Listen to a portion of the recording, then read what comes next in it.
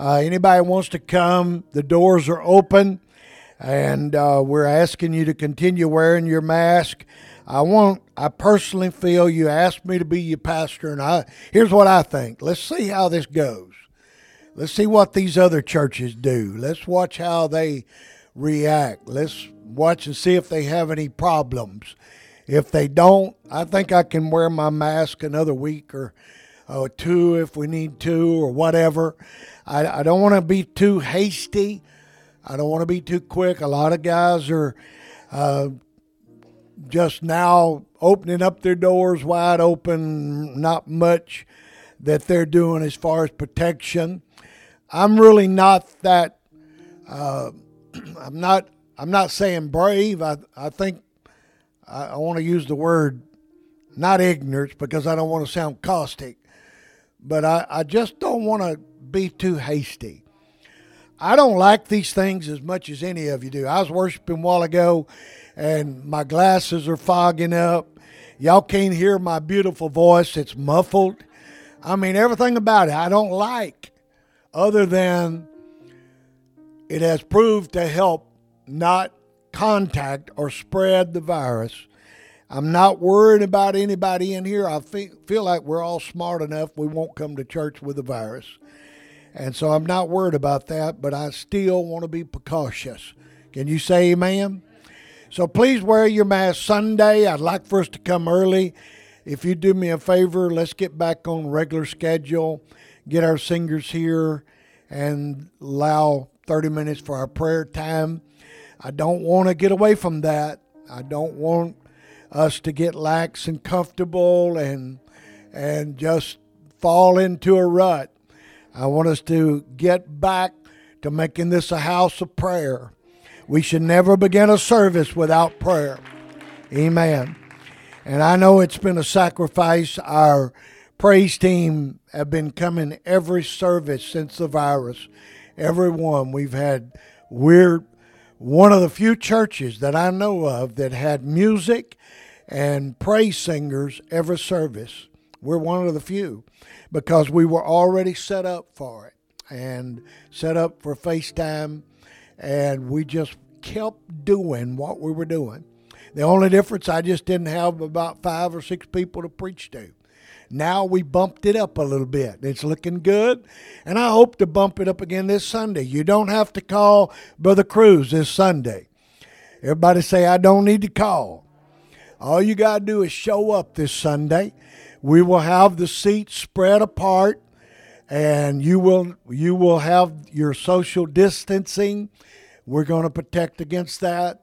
We're going to wear a mask. I'm asking you not to hug unless it's Kelsey and Derek. They're hugging right now. I guess that's okay. They're newlyweds. But if you're family, that's okay if you're living in the same house. But let's hold off on the hugging and the handshaking. Let's do it like we've been doing. Give high fives and air bumps and smile and love somebody. And let's just keep doing that. Can you say amen? I know a lot of the churches are opening up, and I saw there's some that's already hugging and shaking necks and squeezing each other, and all that stuff. And that's fine. We're going to get back to that eventually. But let's don't rush it. Let's don't rush it. All right. Everybody say, help Pastor to have wisdom. Help him to know what to do. I'm making that decision, whether it's the right one or not. I just think we ought to watch it another week or so and just see how this goes with so many of the churches that are doing basically nothing. Our ushers will be opening the door. We'll be sanitizing them. You shouldn't have to touch the door. If you go to the restroom, wash your hands, and then use the paper towel to open the door and throw it in the trash and walk out. So you shouldn't have to touch one door. Our building is only used twice, and even if there was virus in here, if we did nothing, it's about 4 days before we come back. And so we should be okay in that. We do have sanitizer. We're using some and doing the best we can. And we leave it up to the Lord to do the rest. I want to turn your attention to James chapter 2, verse 17. And, it has been different. It has been unique. I literally have enjoyed coming to church with just a few people, knowing that it wasn't the same as it always was.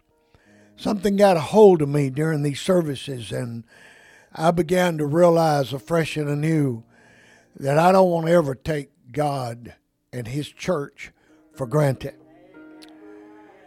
And I think on a lot of times in my life, and I know probably you feel the same way, I was borderline. If not taking Him for granted, I was borderline.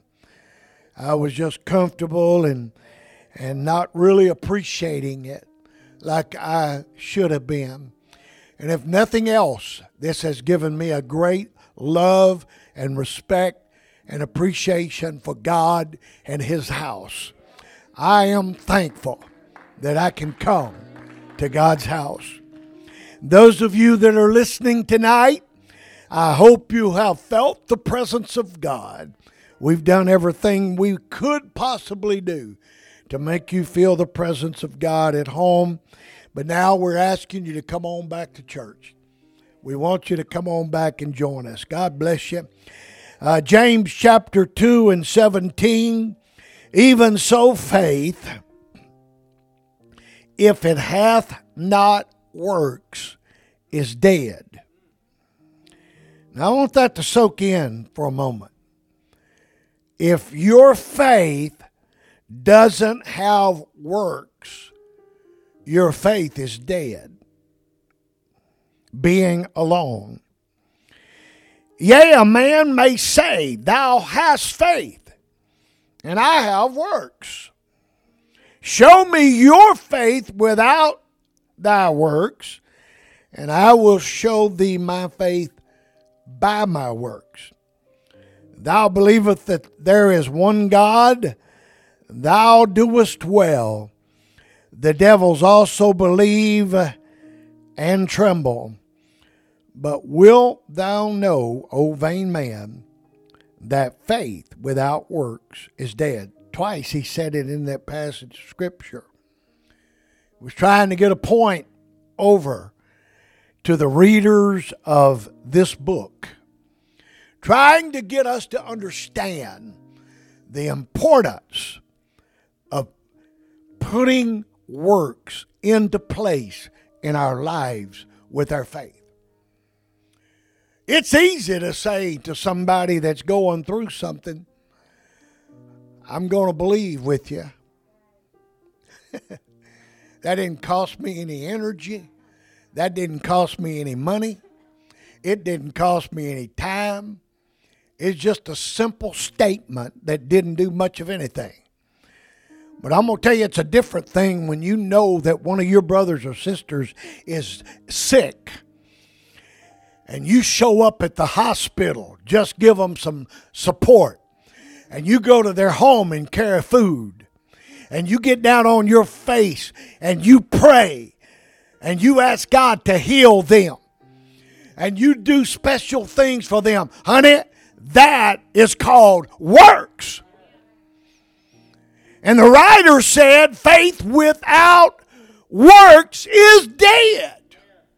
If you don't have any works operating in your life, it doesn't matter how much you declare you have faith.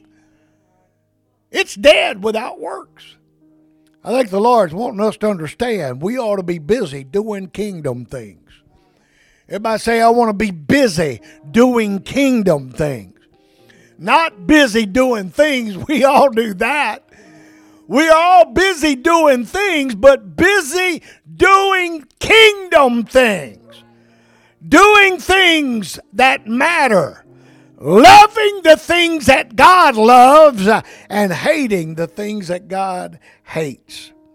Amen. Talking to you tonight about the works of faith. Everybody say it with me. The works of faith. We need our works kicked out in high gear.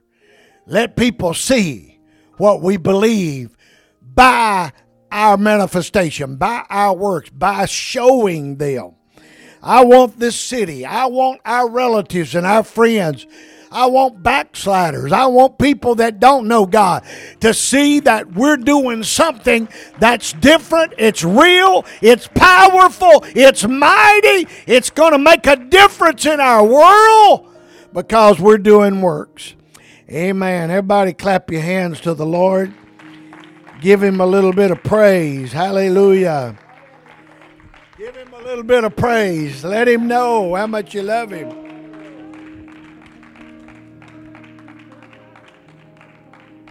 Praise God. Give me just a little volume on the monitors, if you would, Brother Gary. I would appreciate it. Everybody say, God bless the word. You can be seated. I've got about 40 minutes with the Bible study tonight. I might get through it a little quicker if I don't start rambling. James begins with a statement that seems to fly in the face of a lot of people's doctrine of justification by grace through faith alone.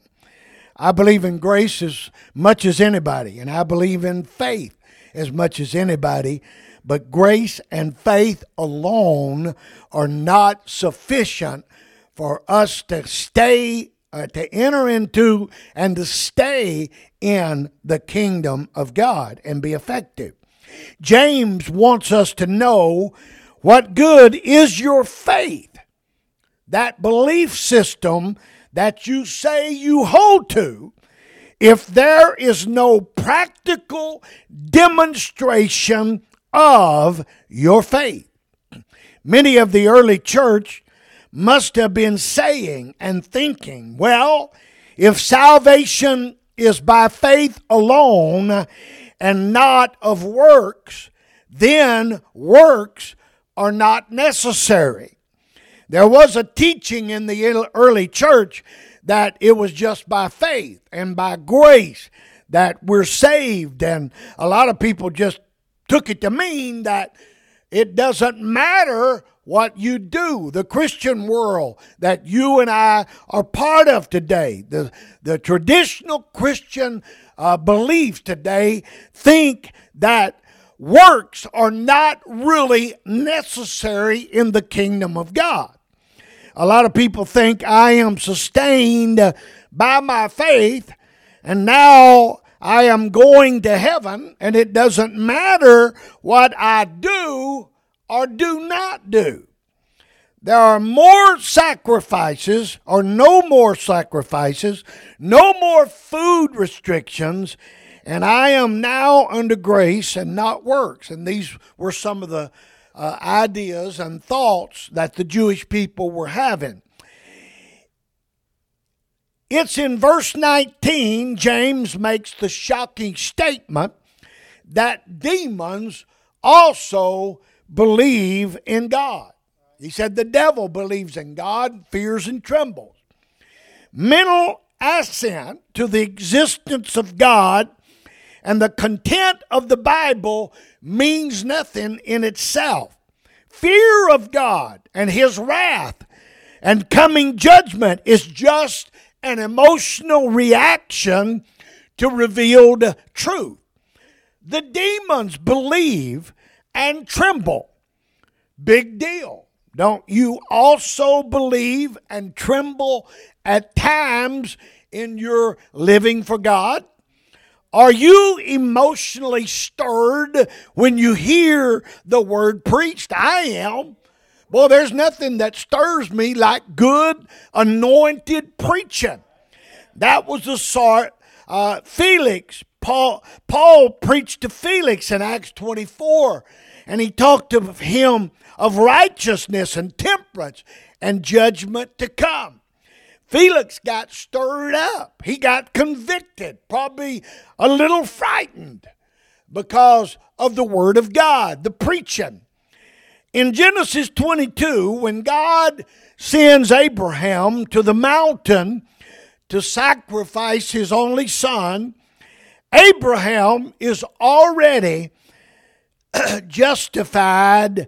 He is already right. Can you get me a El Wato? Thank you, Brother Mike. Open it up when you bring it back, and I'll give you a raise. Abraham is already justified. He's already right with God through faith. Abraham loved God. He's got good faith. He's got a right relationship with God. There was nothing wrong with that. Thank you so much. You say, well, why do preachers drink water when they're preaching? Because they're thirsty. Because their throats get dry. When you use it like I use it when I teach and preach, I have voice problems and I need a little lubrication. Thank you, Brother Mike. See me about that raise. It was faith that caused Abraham to tell his attendants that both he and his son would return from the mountain to sacrifice.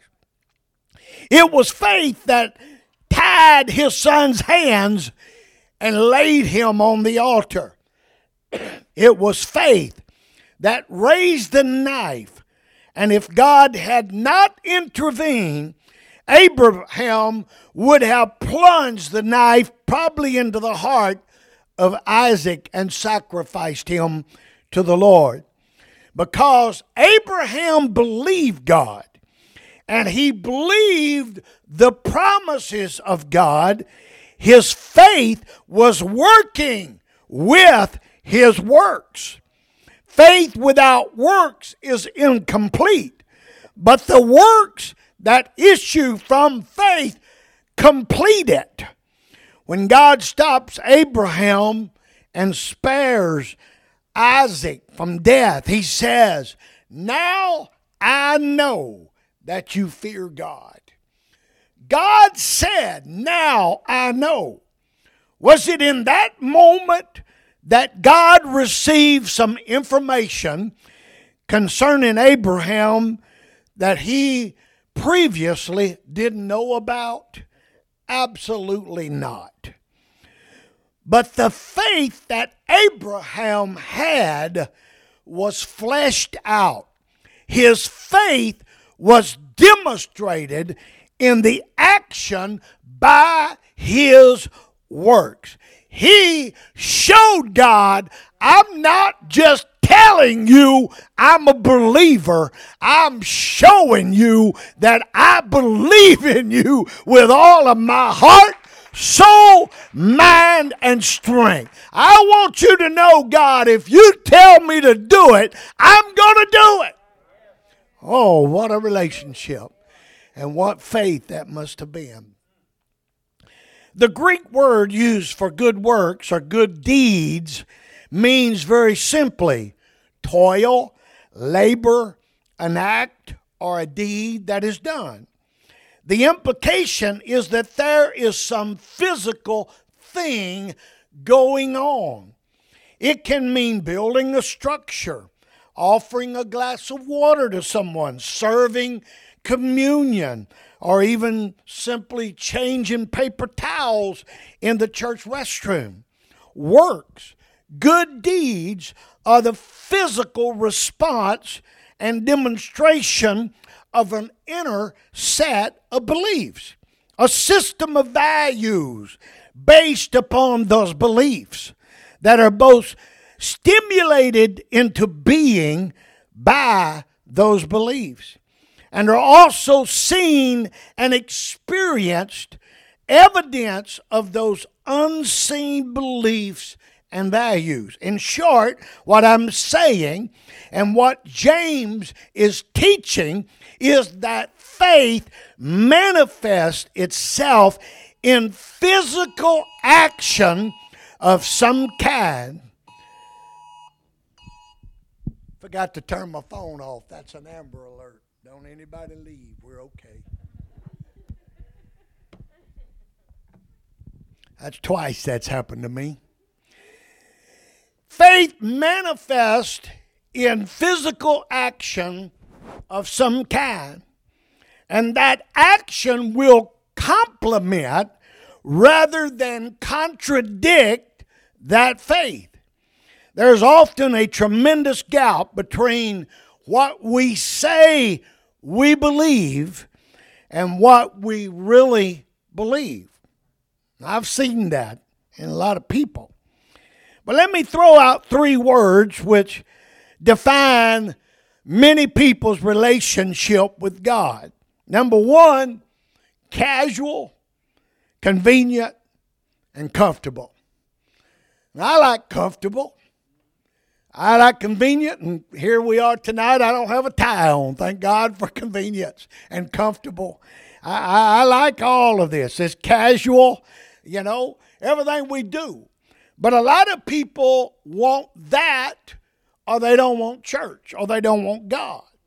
The word casual means occasional, coming at certain times without regularity, showing little interest or concern, nonchalant, not close or intimate. They are only wanting to be casual with God. But I'm telling you something, folks, it's got to be more than a casual relationship with God. Amen. Casual is not going to be good enough. If God is looking at us, He wants to see us on fire for Him.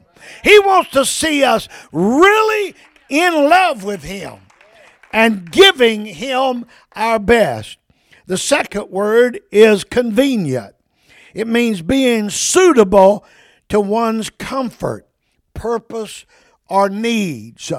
The faith of many is driven by convenience, and it fails when it's challenged to true discipleship. And then comfortable means we want to meet in air-conditioned buildings, amen, in the summer, and a heated building in the winter. And we want to hear sermons that make us feel good. And God forbid if we ever made to feel uncomfortable or asked to do something that we're not comfortable in doing. Many things that you and I believe in is because we have been told by someone we think trustworthy. The ordinary person believes in the solar system. How many of you believe in the solar system? How many of you ever been out there in the solar system? How many ever went to one of those labs and looked at all those stars and had somebody to name them? Has anybody ever done that? A couple of you have. The ordinary person just believes in the solar system, the galaxies, other planets out there, and the vastness of outer space because some scientists told them that it's out there. We cannot verify it, but we still believe it just because smart scientists told us there's black holes out there, Brother Javi. There's other galaxies out there. It's so vast and it's so humongous, so big that you can't even fathom in your mind is what they say. But I've never seen that. Even historically, none of us saw George Washington. If you did, you're older than you look. We didn't see Abraham Lincoln, Thomas Jefferson, Benjamin Franklin, Thomas Edison. We never saw these great men, but we believe in them simply because people who did see them left writings that tell us about these great men. I heard a scientist on Fox News telling about dinosaurs some time back, I don't remember when, and how millions of years ago they existed. And he tried to explain why they died and why we don't still have dinosaurs. He said that some people believe that there was a meteorite that hit the earth where all the dinosaurs were and they were all killed out, and that's why we don't have them anymore. No fact that the meteorite came, but some people believe that. Everything he said was speculation. He cannot give anything about them as fact.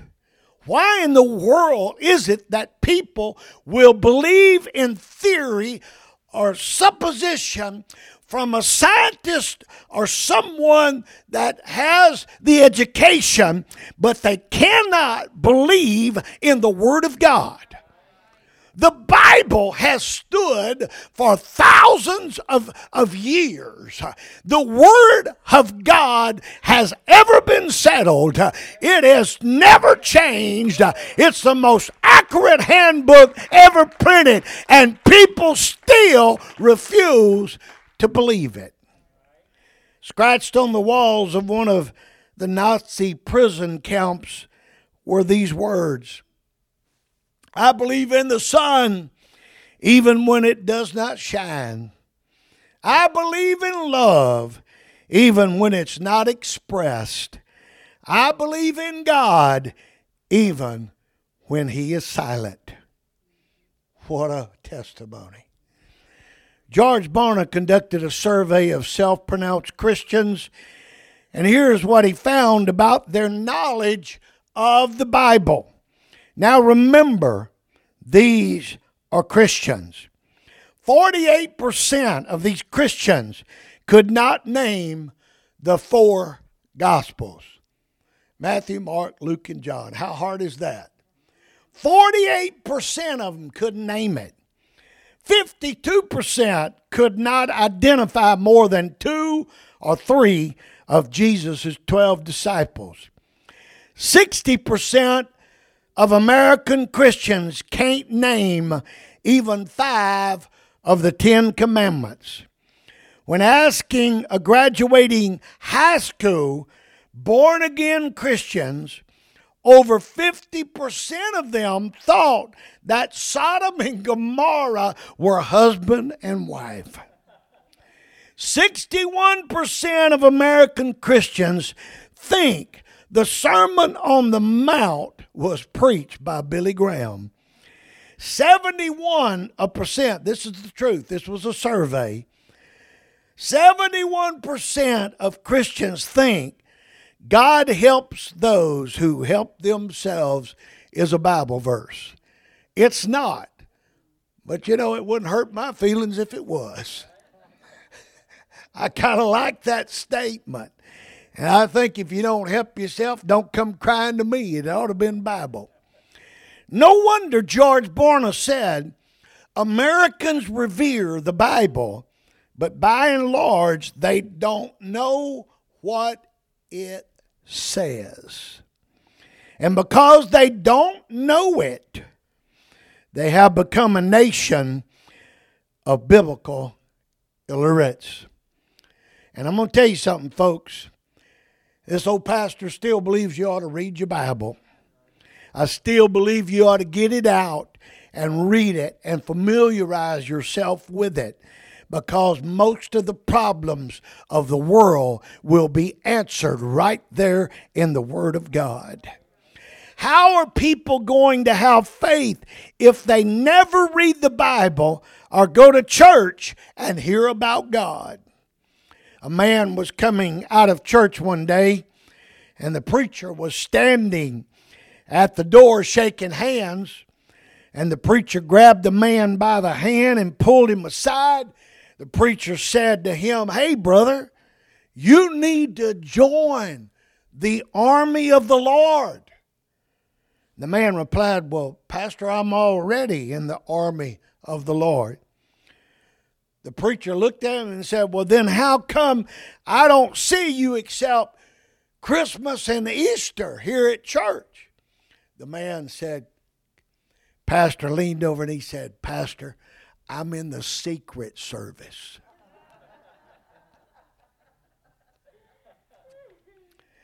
What is faith? Hebrews 11:1 in the NIV says, "Now faith is being sure of what we hope for and certain of what we do not see." The King James Version, we all know, "Now faith is the substance of things hoped for, the evidence of things not seen." A practical definition of faith is believing in what God said He can do and believing that He can do it. Faith is an actual agreement with God in His ability to perform His word. Faith isn't just believing on the word of God, but believing in the God of the word of God. We have faith all the time in what we can experience with our senses.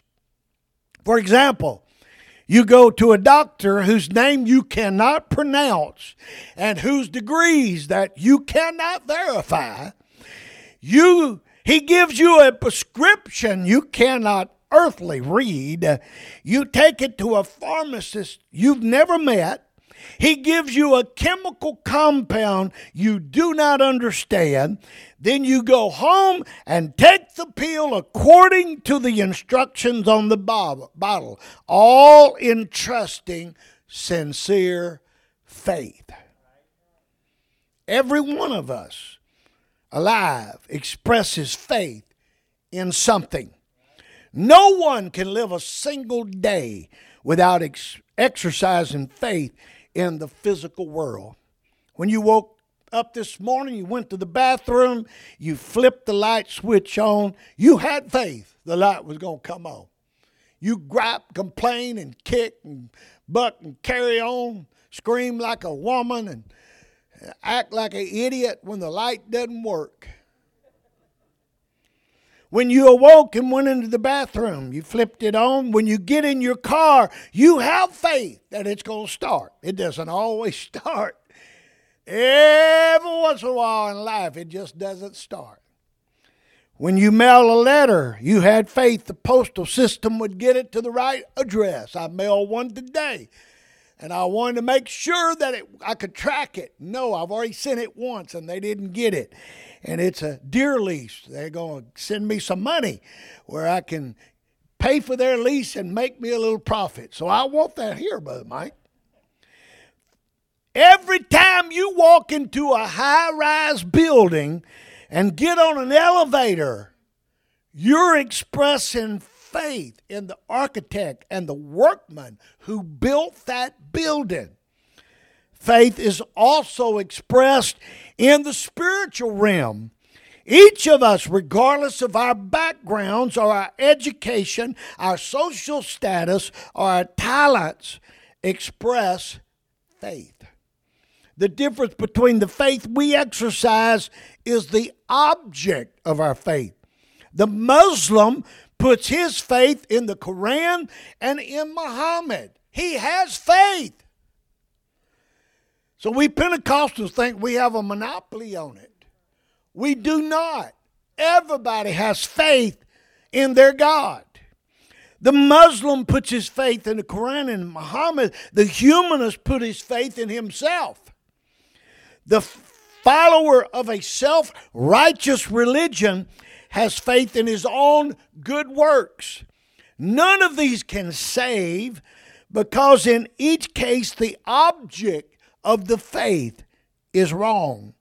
Your faith is only as good as the object in which you place your faith. The Bible insists that we personally put our faith and trust in Jesus Christ. Of course, one of our faithful scriptures, Acts 4:12, nor is there salvation in any other, for there is none other name under heaven given among men whereby we must be saved. That is a saving name. Jesus Christ is the only name that will save you from sin. And I don't understand why anybody will get down in a chair and bow their head and pray over their food in Jesus' name and do everything else in Jesus' name but won't get baptized in Jesus' name, when Peter told us the formula of baptism was for the repenting and remission of sins in Jesus' name. And if you'll read the book of Acts, everybody in the book of Acts baptized, calling on or saying over them the name of Jesus Christ. And why people can't see that, I do not understand. To understand what faith is, we must get past certain misconceptions about faith. Number one, misconception is faith is the ability to manipulate God. Honey, you can never manipulate God. God is not a 911 God. God is not an errand boy. God is not working for you. And you can't manipulate God. This is the approach of the health and the wealth prosperity gospel. This approach only sees faith as having one aim, a life of ease and blessing for us all. The second misconception of faith is adherence to a set of beliefs, that it's all about what you believe and the things that you do. If your beliefs are not founded on the right person or the right doctrine, it does not matter what else you believe. You must believe the right doctrine. Paul says in 2 Timothy 1:12, I know whom I have believed. There wasn't no doubt in his mind. The third misconception, that faith is a blind leap into the dark. Some people advocate faith is without reason, you just have to have it. It's the same as saying you just have to act contrary to everything you know and trust that it will all work out for the best. You just jump, make the leap, and everything's going to be all right because you have faith. Finally, number 4, that faith is simply devotion to whatever God one happens to follow, the God of your choice. It can be said about a follower of Muhammad or the Ayatollah or to the Christian, he was a person of deep faith because he was sincere. I've heard people say that before. And being sincere is not the key ingredient there, because I know murderers and rapists that were sincere in what they were doing. I know people that have stolen things and they were very sincere about it. But that sure doesn't constitute faith and salvation. Unfortunately, none of these is true faith. Hebrews chapter 11 portrays what real biblical faith looks like. True faith is confident obedience to God's word in spite of circumstances or consequences. I want to say that again because that's something that all of us are bothered by. True faith is confident obedience to God's word. And notice, in spite of, I'm faithful. I'm obeying God's word in spite of circumstances or consequences. It is the substance of things hoped for and the evidence of things not seen. The word substance in the Greek means literally to stand under or to support. Faith is the foundation that gives the believer the confidence to stand. This verse could be translated, faith is the confidence of things hoped for. The word hope carries with it two other thoughts, desire and expectation. The evidence of things not seen. You cannot see the wind, but you see the evidence of it. I felt the wind this week blow. I saw the evidence that the wind was blowing. I could feel the evidence, but I could not see it. I could not see the wind. I saw the trees doing this. I felt it blowing against my skin. You cannot see God, but you can know that He's there because of the evidence, because things happen in the presence of God. You can see God heal people when you come into His house and pray. I've seen people delivered from cigarettes and alcohol and drugs. I've seen God do miracles in finances. I've seen God put marriages back together and homes back together. All of this is God. That's the evidence that God is working. I've seen people get the Holy Ghost a few minutes before, they were a cussing, lying sinner. And a few minutes later, they were a born-again believer. And they were completely changed. A different person altogether. Faith enables us to understand what God does. Faith enables us to see what others cannot see. And as a result, faith enables us to do what others cannot do. What does faith do? Faith caused Noah to build an ark because he believed God. By faith, Noah, when warned about things not yet seen, in holy fear, built an ark to save his family. By his faith, he condemned the world and became heir of the righteousness that comes by faith. Every tree that Noah cut down shouted faith. Every board that he sawed shouted faith. Every swing of the hammer shouted faith. Every seam that he applied pitch shouted faith. Only his steadfast belief in God kept Noah faithful for over 100 years, cutting the trees and building the ark because he had faith. And friend, that faith was demonstrated by his works. Your works show me tonight you're here, and I'm not condemning anybody that's not here. Please don't read something into that. But your faith is telling me you love God because you're here. Your faith is telling me you love God because you'll come early and play, practice, get ready for the church because you love God. You singers, you come early and practice. That's a work.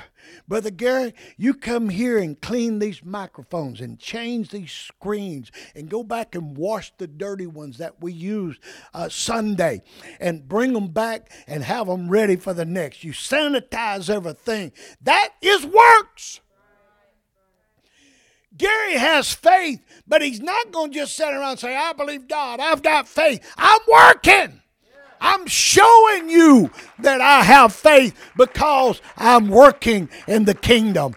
When I pass out a tract, when I teach a Bible study, when I pray for somebody, when I spend time on the phone trying to help them with a problem, that is works. And I'm here to tell you that if you want to know what my faith is, look at what I'm doing. Look at the works. Look at what's going on in my life. Because that's the works of faith. Would you stand?